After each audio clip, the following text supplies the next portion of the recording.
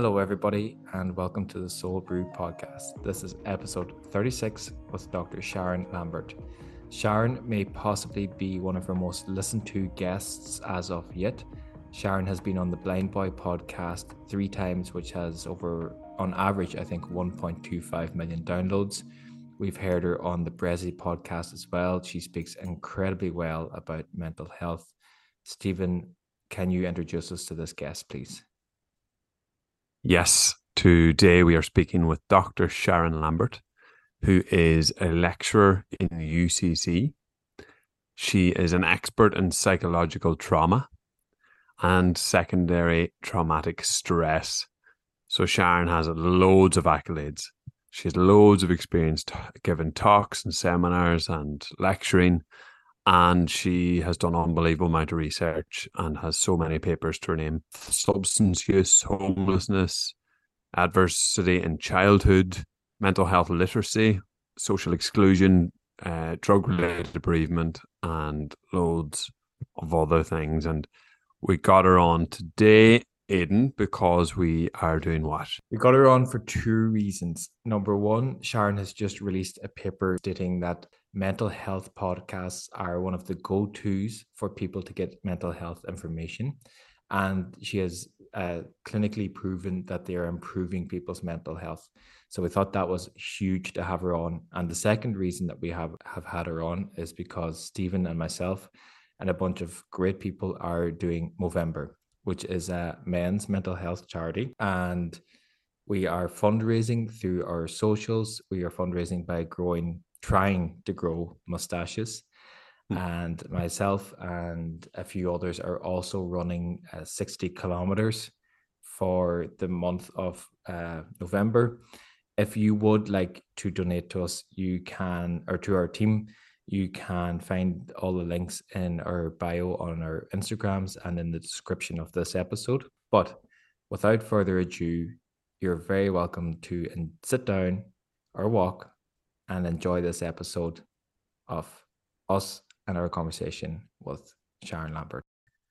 Thank you very much, Sharon, for joining us. And as we always do, we talk about coffee at the start of each episode. So maybe you'd like to start by telling us a cup of coffee that you enjoy down in Cork.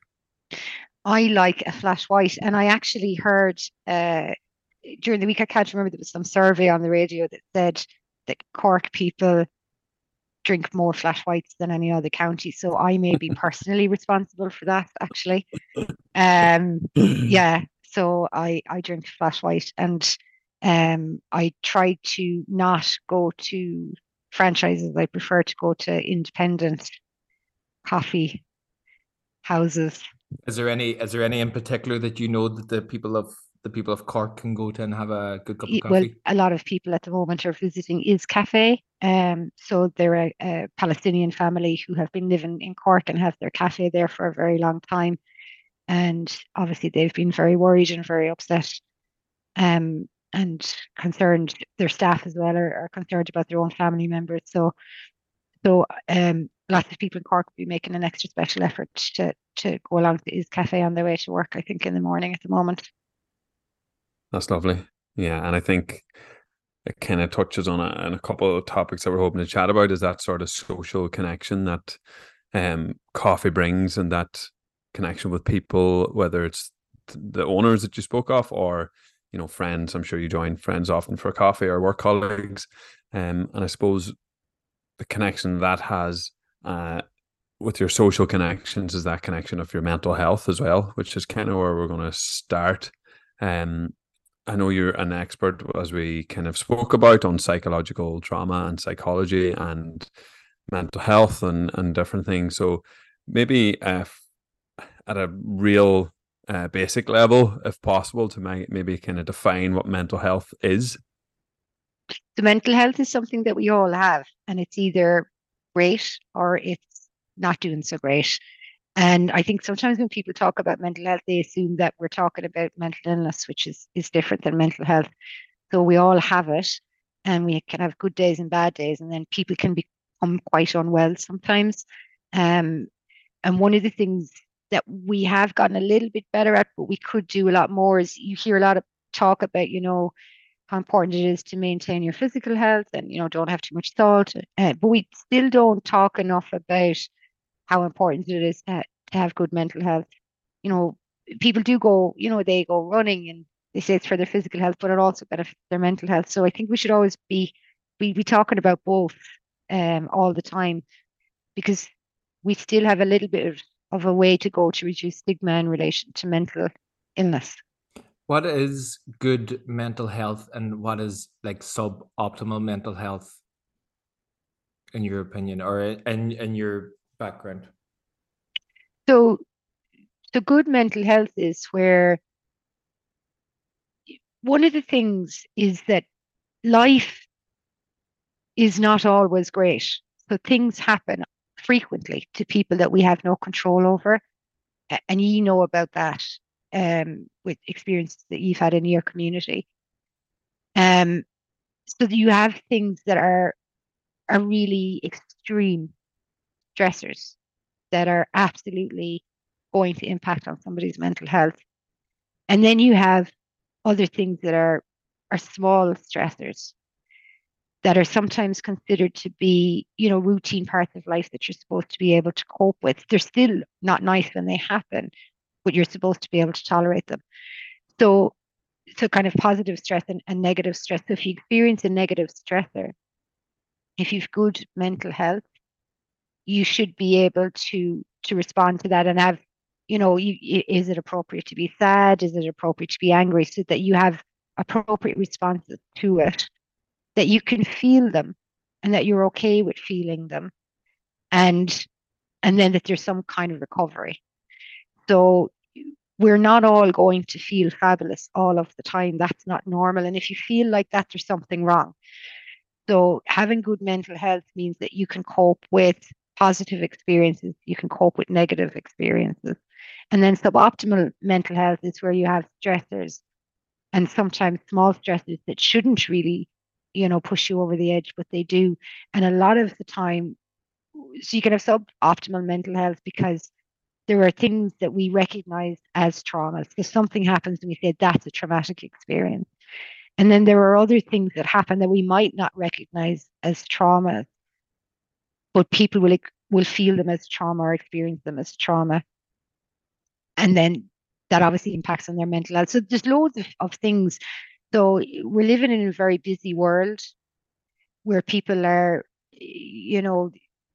kind of that neoliberal capitalist. We have to have all of this stuff and we have to cram as much time in as possible. So for a lot of people, the demands are outweighing the resources and people don't have enough rest. They don't have enough downtime.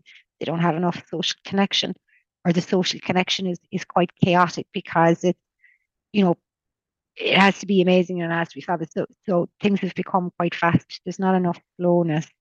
And then that is affecting almost everybody. There's very few people who are not impacted by that, and that has an impact on mental health. That was a very long answer. I'm sorry. That was great though, and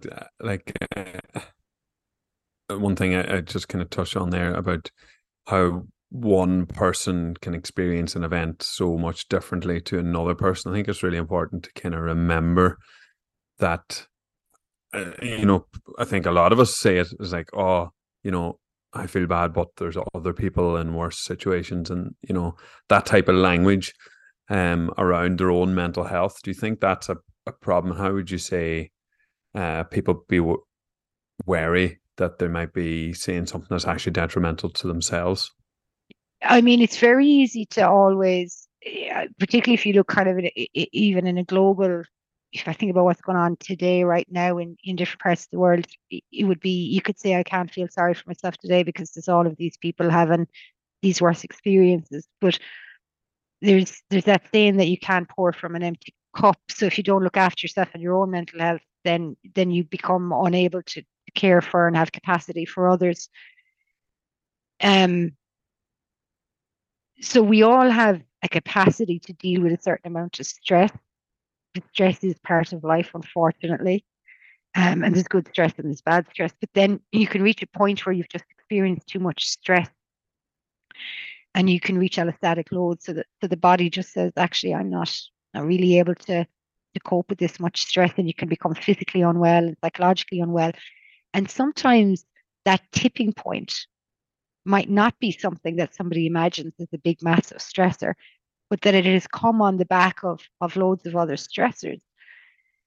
So if you can't be kind to yourself because you always think that everybody else is in a worse situation, then you're not caring for yourself. And you have to be careful with that, that you don't get to a point where that long-term neglect of your own well-being, that something that might seem small to somebody else is the thing that really pushes you into capacity.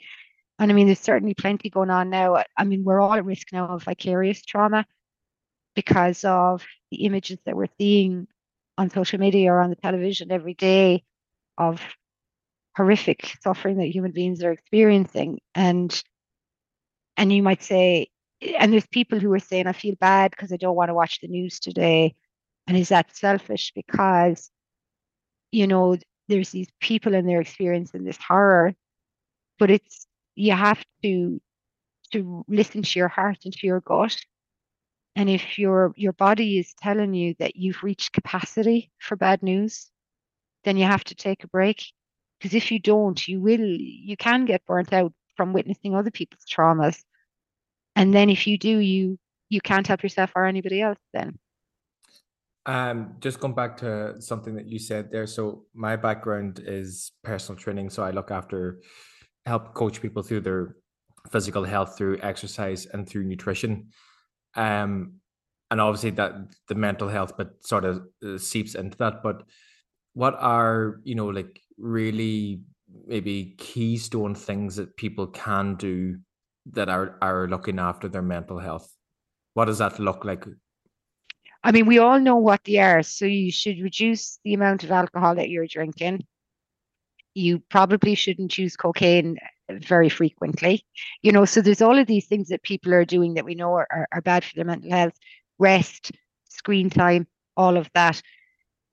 So that advice is for people that I call the worried well.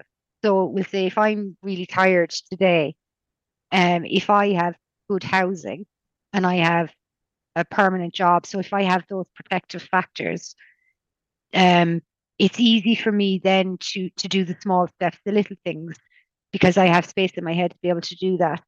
I'm always very careful about saying, do these things for your mental health, because some of those really obvious practical things, which we absolutely know are good for your mental health, physical activity and what you eat and watching how much drugs and alcohol you consume. When you have somebody who's experienced a chronic amount of stress or who's very unwell right now, they will really struggle to implement the small steps. So then that's where we as a society have to come in and support people who are in a really difficult way. Often in organizations, so an organization might say to me, will you come and give our staff a talk about self-care? And I will say no, because actually when we do things like that, what we're doing is we're putting responsibility on individuals. So if you're an organization, for example, that pushes your staff really hard and they have to work really hard, and there's loads of people in your organization who don't have permanent contracts, so they feel like they can't take a day off. If you're somebody who's self-employed and you can't take a day off sick because you need the money to pay the mortgage. So all of those system issues have to be addressed if we're going to talk about individual change as well. So there are steps that are appropriate for people who have lots of protective factors. And then there are steps around positive mental health that will not work for somebody who's in their booth. And that's when the rest of us have to step in and we have to help them, because they're not going to have the capacity or the energy or the motivation to be able to do the things that we're talking about. So if we were trauma informed, for example, so Aidan, if you were my personal trainer, I wouldn't wish that upon you now, but if you were Aidan and you said Sharon, is always cancelling or whatever. So if we were trauma informed and if you knew my mental health is bad, instead of saying Sharon has no motivation, we would say Sharon is struggling with her motivation. And we would reframe it that way to recognize that there's all of this other stuff that's not just within me individually. And then say, what can we do that would be helpful for Sharon to get her motivation back so that she can participate in this exercise? Yeah, I think that's something I've been listening to a good bit of podcasts and reading bits recently about that sort of society level change that's needed, and it's quite hard to get your head around a bit because it's so obviously society is everybody, and there's just so many elements and so many different avenues and different types and different things. So I was kind of wondering, is there anything do you think that, you know, practically someone could do? So I suppose my work in Freuga as a youth worker, I'm able to help young people in that role through my job. Would you give any advice maybe to people that don't work in a job like a PT like Aidan or a youth worker like me, where we can help people at that individual level? What can people do at an individual level or at a societal level? Yeah, so I suppose when you think about it, I suppose, so I'm a psychologist and my area is trauma. So naturally, the things that I tend to focus on are the most extreme. So it's often difficult for me to think about the kind of the softer skills that you need. So, I would say to people who are working, and I've worked as a youth worker before, I was a psychologist. So if I was working with a young person, for example, who had poor mental health and they were living in homelessness, I would say to a psychologist or a therapist, I'd say when you're meeting them and you're trying to work with them on their mental health, how is their mental health going to be okay when they're living in homelessness or they're at risk of eviction? So I would be saying to those people in positions of power, teachers, psychologists, etc. And I'm not going to say youth workers because I know I used to be a youth worker. I know that they do this stuff, but not enough people do. So psychologists or teachers, are they ringing the local council and saying, this is our client or this is our student and we're really worried about them. What are you doing, about that? So so actually when we're talking about an individual's mental health, we need to look at them in the context of their environment and their community and all of those other factors, and then just say, um, how can we help this individual deal with the mental distress that they're experiencing while recognizing the context that they're in, and how can we intervene in any of those places? So the United Nations and the World Health Organization this year produced a joint document that said that we have to stop responding to mental distress as an individual problem, because it's not. Mental distress happens in the context of environments where there are poverty and discrimination, violence, poor housing. So, so we can be very good at individuals at taking care of ourselves, and then there are other individuals who can't do that because their environment or their context is so not working for what it needs to be for a human. And I would say for us, for people who are working in that space then with individuals, that actually we need to consider. So I said this recently. I actually said advocacy is the psychological intervention. So if somebody comes to me and they are, being bullied in school and the school hasn't responded, or they're experiencing homelessness or whatever, I could spend an hour with them talking to them about that. And then I could also make a 10-minute phone call. And that is also an intervention, a psychological intervention. Yeah, it's almost like a preventative for the future or potentially preventative future. Unreal. Yeah, yeah.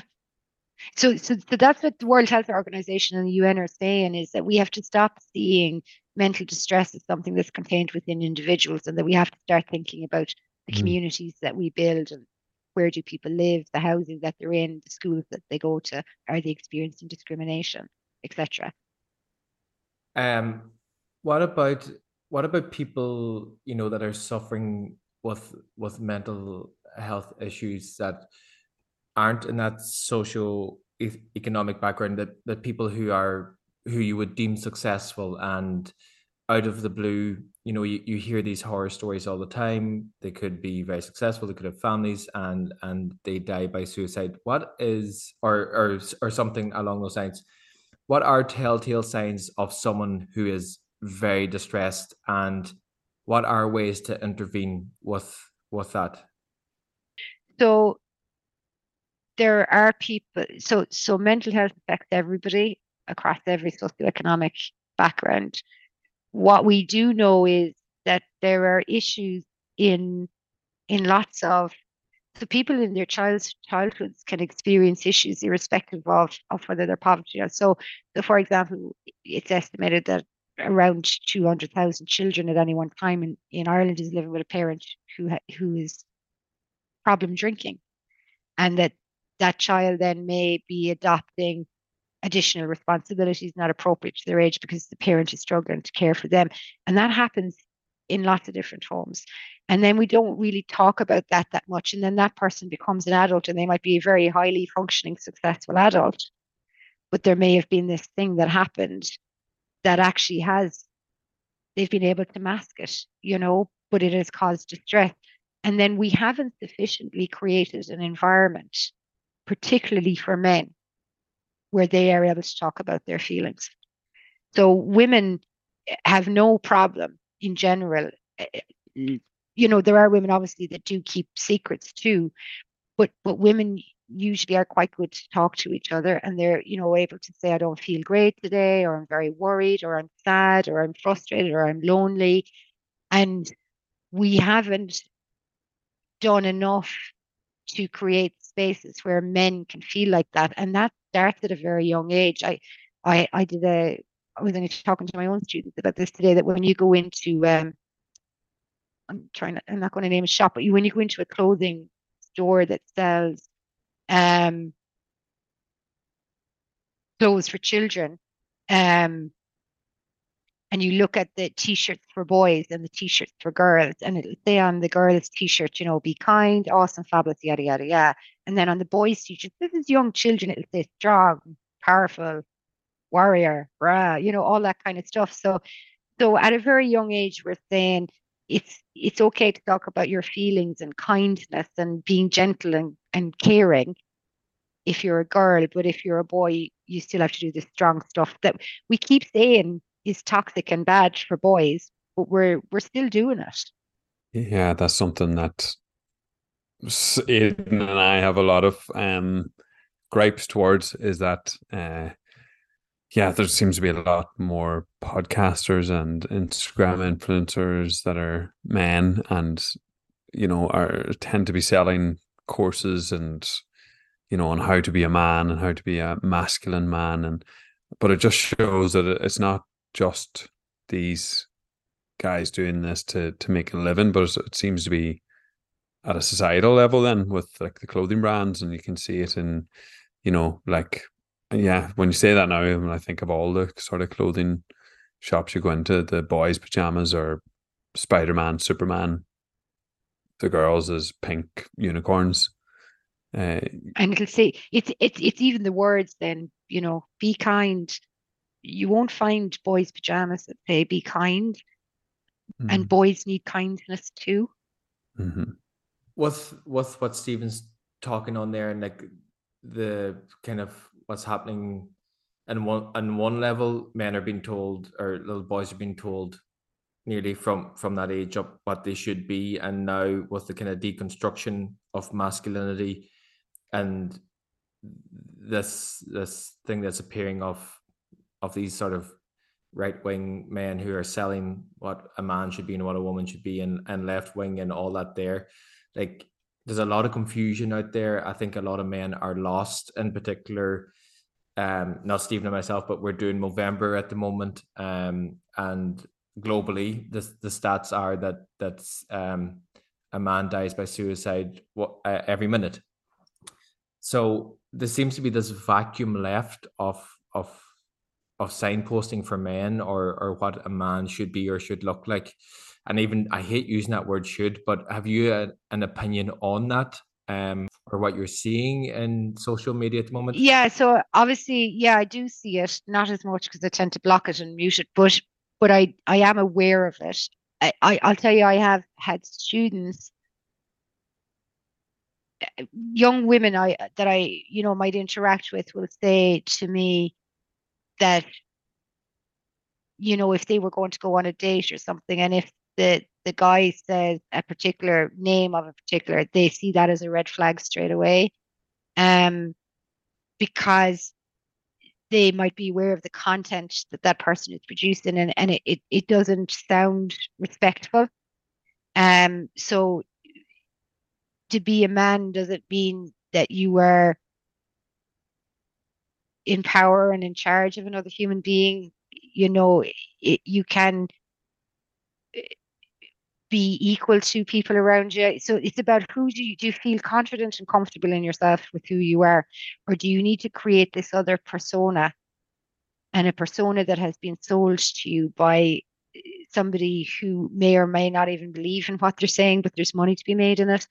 So you're right, there is this vacuum there, because one of the things that we've known for a while now is that when you look at studies of youth mental health for the last kind of 10, 15 years, is that a lot of young people feel very worried about the future, because of climate or war or housing, for lots of different reasons. So there's a lot of worry about the future. There's a lot of young people who feel very lonely as well. There's a lot of people who feel very socially isolated and disconnected, and everybody wants to be part of a community and to be part of something. Um, so when you come across, I can't tell you how easy it is to do what they're doing. It is very easy to recognize that there are a group of people who are feeling disconnected, worried, lonely, and lost.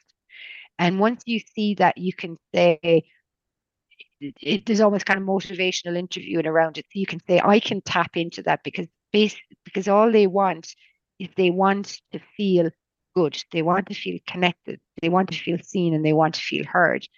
So all I have to do is pick up on their negative feelings, tell them that I hear them and I see them, and then they go, oh, I feel understood.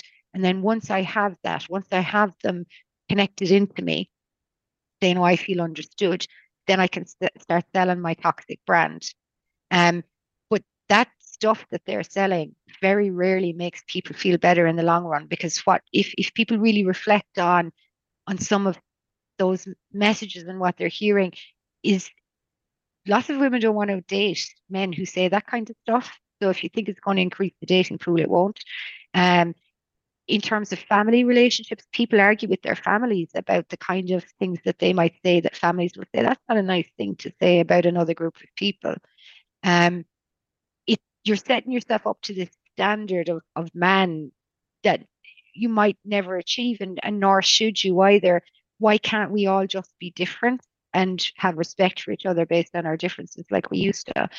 And anything that you're listening to that creates a sense of making you dislike another group of people based on their religion or their gender or their sexuality, anything that you listen to that promotes division rather than cohesion, is absolutely ultimately worse for your mental health in the long run.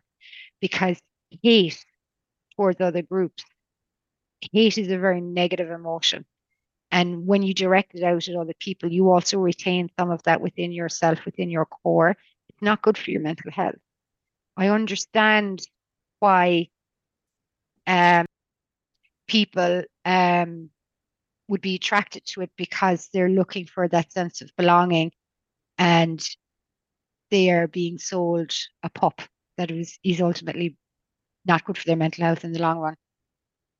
Yeah, I think there's a lot of information out there, and I think that's one of the things that really drew us towards asking you to come on as well, was a paper of yours that we read, which was about podcasts. So it was called Podcasts as a Tool for Enhancing Mental Health Literacy, and an investigation of mental health related podcasts. And I suppose from reading that, our podcast, although it's not necessarily about mental health, we covered quite a lot in a lot of our episodes and different bits and pieces, and some of the guests we've had on, and just looking at the findings from that. So we started this podcast a number of years ago, and the reasons that we did it almost align exactly with the reasons why people are seeking out mental health related podcasts. So maybe you could explain maybe the positives that you found from that paper and mental health related podcasts. Yeah, so Nisha Quilta was doing his master's here in UCC, and we were looking at a research project. So how that came about was I have been on podcasts. And one of the things that struck me about when I go on a podcast would be I would get contacted afterwards. I might get an email from somebody,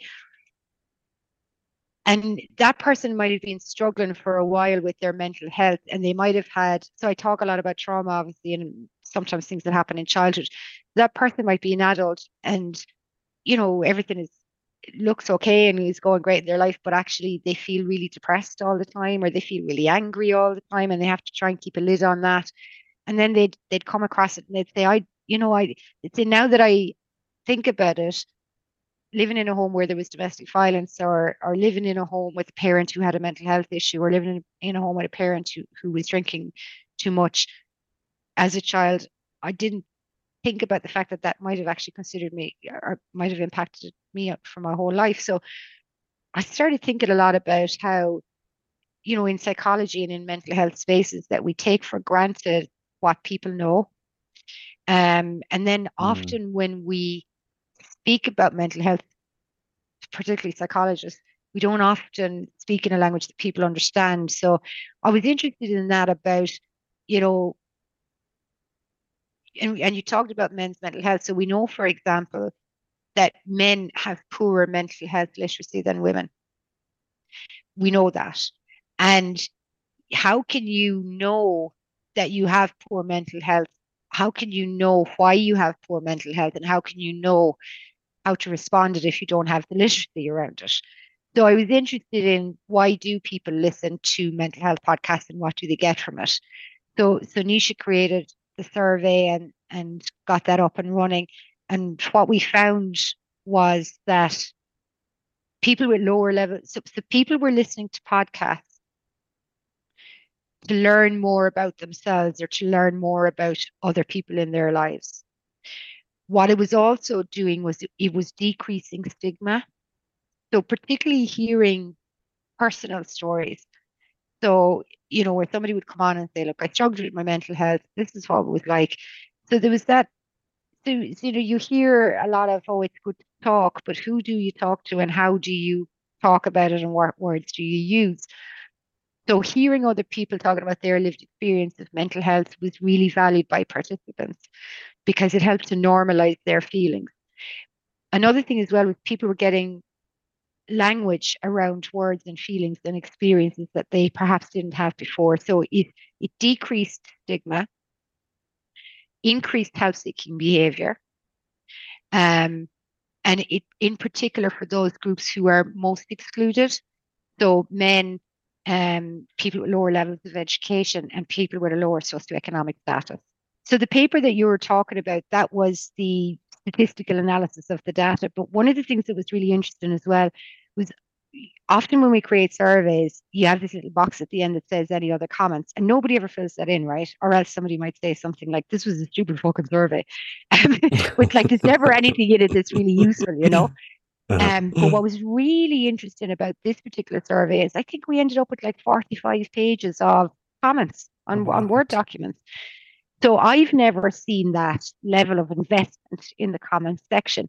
So that is a separate paper that will be published hopefully in the new year. So what you get from that is the meat on the bones of the statistics. So people were saying things like, I always felt like I wasn't good enough, or I felt very isolated. People were, when they'd hear somebody else's experience about mental health, they'd say it helped me to have more compassion for myself. Or if they were living with somebody who had a mental health issue or an addiction, that they were having more compassion for other people around them. And this comes back to something we were talking about a minute ago about, so some podcasts are unethical, because if they make you feel compassion for yourself but not other people, that's not a world where you can survive, because society requires connection. If you want to talk about many men, look at Bear Grylls, right? And when he does programs like The Island and things like that, I have heard him say this on multiple occasions, is when he drops, 12 people onto an island somewhere, the person who will survive the longest is the person who understands that they require the community to support them. So irrespective of their physical ability and their stature and all that, so you could be the biggest, toughest guy on the island. But if you get ill, you get a tummy bug, you need the other people around you to help you to survive. And he always says that the tough guys who come out here, they will not succeed if they don't realize that you cannot survive without connection and community. Yeah, it's it kind of it's funny every time we're talking, everything's just so intertwined. We kind of started talking about the social connection and what comes from ourselves talking to the podcast. Like we kind of did this podcast for ourselves in one sense, just to kind of figure our own shit out, and then hopefully help Which others. we're still trying to figure it out as we go along. I'm figuring my shit out every day, and I'm nearly 50. Yeah, it kind of makes it timeless nearly, because we're going to spend so long figuring it out. But I suppose one of the things I found that people find mental health podcasts as useful as counseling, and like out of the list of reasons or usefulness of listening to podcasts, that the GP and was the lowest, and then even mental health services and charity services were quite low as well. So what does that kind of tell you, do you think, about what kind of shape the world's I in? think that what it tells you about is time. So if I go into my GP, because we don't have enough GPs, they will be able to give me 5 or 6 minutes. That's a reality. And it doesn't mean that I have a bad GP. That's just the reality. The other thing is GPs are medical physicians. They don't do mental health training. So if I go in and I say my mental health is really bad, that's not their space. Nor do they have an hour every week to see me. So they'll just refer you on. So it's not surprising that they would rank it as low. I suppose, and I'm taking a very objective view there, but the problem is for the person who is really distressed. Their first port of call is the GP. So if you're going in and you're really distressed, what is your expectation of what you're going to receive? I know what mine is because I've thought about it. But if I haven't, and I have experienced, anxiety and depression myself in the past, so I know I'm not going to go to, I know where I'm going to go and what resources I'm going to use. But if this is your first time reaching out for help and you go to the place that's not set up for that, there's a danger that it's going to make you feel worse or feel rejected. Now, when we move into the mental health services, then that's a different story. So they are supposed to be good at this. So people rated podcasts as being more helpful than mental health services. So that's a little bit worrying. So when we looked at the qualitative data, so the things that people put into the comments, it's that they wait a very long time to go to a service. They go in and they meet somebody, and sometimes they felt connected to them, sometimes they didn't. They get X number of sessions. It wasn't enough. Somebody might say to them, the reason why you're having these difficulties is X, Y, and Z. But because they're so depressed or they're so anxious, they haven't taken in all of the information. So one of the things that was useful for them about podcasts was that they could listen to them whenever they wanted at a time that was good for them. And that's not how mental health services either. You get an appointment at a particular time, even if that's a bad time for you, that's the time you're going. So this was a resource that was available to them at a time that worked for them. If they heard something they didn't understand, they could rewind it and listen again, and then they could Google it. So they had time to engage with the content. And they really appreciated the mix then of lived experience and the professional. So, a professional might come on a podcast and they might say, well, this is what trauma looks like. This is what it might feel like. And then the following week that somebody who has experienced trauma comes on and they say, in the real world, this is the way I was behaving. This is, the impact it had on me and on the relationships, or I was drinking too much, I was using drugs, or over exercising, or whatever coping mechanism that they had. So they were able to combine those two things and put them together and have a really comprehensive picture of what this all means. And you don't get that in mental health services because they are also under-resourced.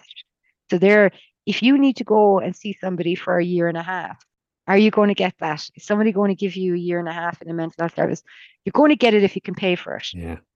Yeah. And that comes again, how it's all intertwined, the whole, societal change that is needed, and that it can't all fall on the individual because sometimes you can't access what you need. Yeah. But the other thing as well about the podcast is that people were listening and then they were saying, actually, I know what I need now. So when I do go back, this is what I'm going to be demanding for myself. Because people had increased their mental health literacy, they were able to say, Mhm. I experienced this issue, which has caused my anxiety. So those two things are linked. And I heard somebody talking about CBT or acceptance and compassion therapy, or, they'll have heard something and say, Mm, that's what I think is what I need. And often you don't have the space if you're meeting somebody for 50 minutes who's a total mhm, stranger, mhm. and you can be quite guarded. You don't want to loads of people don't want to look stupid either. So if they don't understand something, they don't say it and they just leave, not knowing what has just happened. And the other thing as well is this is one of the most important things you need to know about when you're going for therapy. You shouldn't go for therapy with somebody you don't feel connection to. So like I love going for therapy and I will go if I am worried about my mental health. But I went to 4 or 5 people before I found somebody that I liked. And it wasn't that there was anything wrong with those people. Um,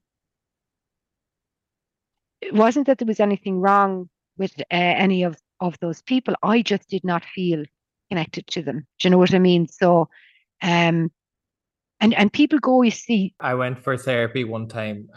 It's funny, I've been in therapy a couple of times and it's always been a woman therapist that I've connected with. And I went one time to a male therapist, and we had one session and I come out and I wasn't sure. And I went back another time and we were about halfway in, and in fairness, he stopped it as well. He's like, I'm not the guy for you. And that was it. And I went on and I found somebody else. I found another female therapist, and it was great. And I thought, and my hat was off to him because I knew there was the connection just wasn't happening. And so did he. So it was great that he owned up to that. And he signposted me. Actually, he was like, here is a couple of people who I think would be better dealing with you, or better therapists for you, and went on and found somebody else. So I can completely agree that not one size fits all. And same like with anything, even in personal training, like it's just some clients you don't click with and they don't click with you. And I would just tell them, I'd say, hey, look, this isn't working for either of us. Maybe you'd be better going to such and such a coach or such and such a trainer. And I think that's a really professional thing to do, and also like a mature thing to do as well. and I'm really glad that you had the experience because I think there are times when a ther I've actually not heard that many occasions where a therapist will name it and they'll go, what I can feel that you're not Mhm. really, it's not for you. And because what happens is is therapists are often self-employed and they're under huge pressure too to have an income. So they're like, God, I don't know if this person likes me, but I have to keep going. Um, and then I worry about, it's such a big step, particularly for men to go to therapy. So they might be building themselves up and be really anxious. Oh my God, I go for therapy. What's this going to be like? And then they go in and it's like, oh, this is awful. And then they go, I Mhm. can never do this again because this didn't work. And it's not that the therapy didn't work, that relationship didn't work. So it's like, if you were going to a barber and you went in and you came out and you didn't really like the way that they cut your hair, you wouldn't keep going back. You would go somewhere and then you Mhm. go, I love the way that fella does my hair. I'm always going to go back there. Therapy Mhm. is the same. If you go in and you think, I don't know about this one, then you move on until you find the one that works for you. And always go to somebody who has been recommended by somebody else. It's probably a great analogy, actually, the barber, because so many lads I know have their barber, and you five lads could have five different their barbers. They're the one for them, and that other one's he's shite, but this is my guy. And like, and if you rang me and you said, "Oh, Sharon, who do you go to see?" and I say, "Oh my God, I think they're great," and I would always say, "You mightn't like them though, Hmm. and if you don't feel bad. Just give me a shout and I'll come up with another name." Mhm. I guess within that as well, though, there's also not only the therapist, but the types of therapy that are also available. So, like, talk therapy might not be something. It's always something that's actually worked for me, and I've got a lot out of it. But I know a friend of mine now is doing like art therapy, and she's being able to access things that she could never do with talk therapy. So I think it's also, I don't know what your opinion is on different types of therapies as well for people. I think that like you hit the nail on the head there a minute ago when you said it one size doesn't fit all. I mean, I'm obviously a talker. I talk therapy works very well for me. Same as I could ourselves. keep talking. Yeah. Yeah. So, but I know other people who who don't enjoy, sitting down talking for a whole hour and who would struggle with that. So, I'm a big fan of art therapy, music therapy, drama therapy, and there's walk and talk therapy as well. So Mm. some people don't like to make eye contact. Some people don't feel safe in a room on their own with somebody else, depending on their experiences. So, My brother is not much of a talker, and the only time I can get anything out of him is when we're driving, because he doesn't have to look at me. That's the only time I'll be yeah, able to get something. So it's side on, So I that walk and talk maybe would be something like that Mm. there that would suit somebody who can't look you maybe directly in the eye when they're talking, or particularly men, I guess. yeah. And when I worked with young people in the community, and I worked with, particularly when I worked with boys, often a lot of our conversations would be where one of them would kick a ball up against the wall, and um then so they'd kick the ball and then I'd kick it back, and then they kick the ball and then I'd kick it back, and no eye contact would be made. We're not even kicking it to each other, it's against the wall, but there would be an easier conversation than sitting in a room with an old one like me, where I'm going to say, how are you feeling? Because sometimes people don't know how they're feeling, actually. They just don't know. Mm. And then they might say, look, I'd say, how are things today? And they'd say, shit. And I say, what does that mean? They don't know what that means, only that it's shit, you know? Yeah. Mm-hmm. And that takes time to tease that out. Yeah, I see it with youth work. That's sometimes the best way to have conversations like that, playing a game of pool, or if you sat down and said, okay, tell me how you feel, grand. But if you sit or you play a game of pool or just play like a PlayStation or Xbox with a young person, they'll soon tell you, something happened or whatever, and then you can kind of follow that up and do whatever's necessary. But I think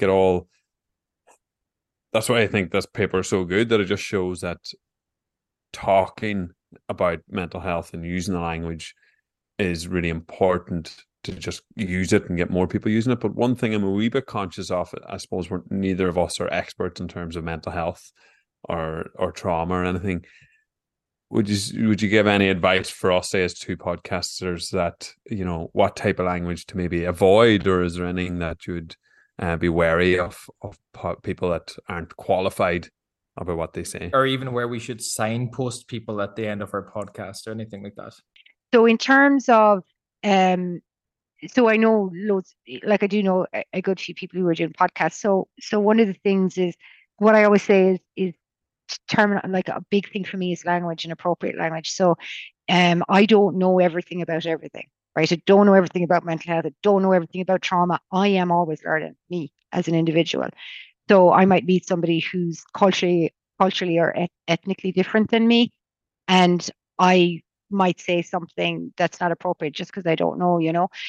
So the thing is about being open to learning all the time. So, and I say this to my students as well, if you're going to be talking about addiction or homelessness, have you Googled the terminology guide around what's appropriate and what's not? So, like, I have a big thing around language.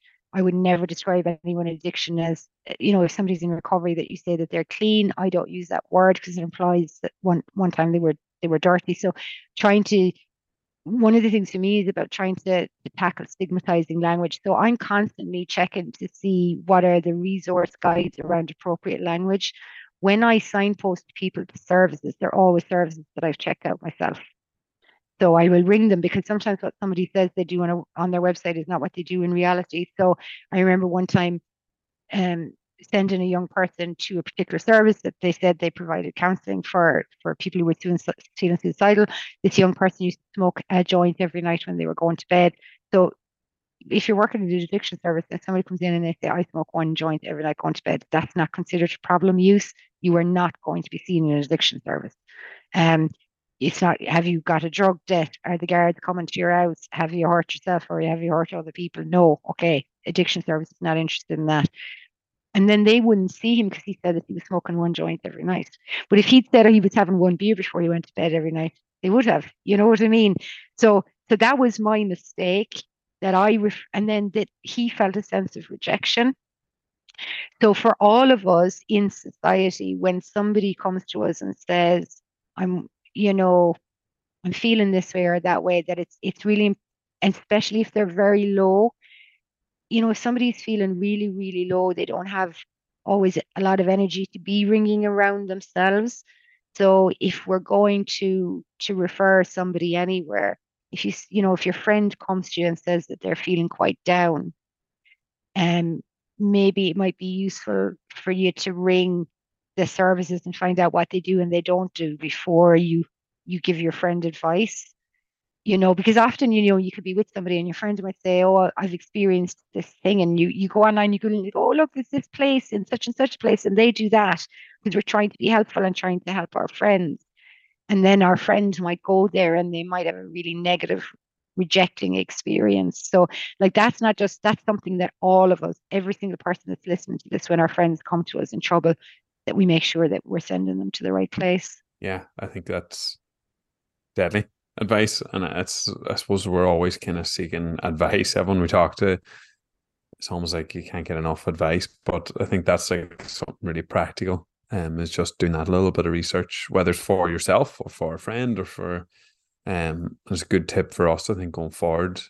And I made this mistake 6 weeks ago when I was talking to somebody and they were describing a very difficult situation that they were in. It was in relation to housing, but it kind of intersected with domestic violence. And they had done tried 300 different avenues. And I said, well, I've just looked and this organization also does this. And then, they are under so much pressure and they had that little space to make one phone call and they rang that organization and then that organization gave them advice that they already knew. So I rang the organization and I said, look, on your website, it says that you do advocacy. And they said, yeah. And I said, but you don't do signposting, and that's different. And if I was ringing you looking for advocacy, I would imagine that means that you are going to do some, advocate on my behalf. But what you're doing is you're signposting me back to the services that I've already been on. So that was a mistake that I made 6 weeks ago. So we all make those mistakes all the time. And that's the most important thing, is about being open to being wrong, being open to constantly learning and knowing that we don't know everything. Yeah, as hard as that is to admit sometimes, isn't it? Yeah, it's really important. Yeah.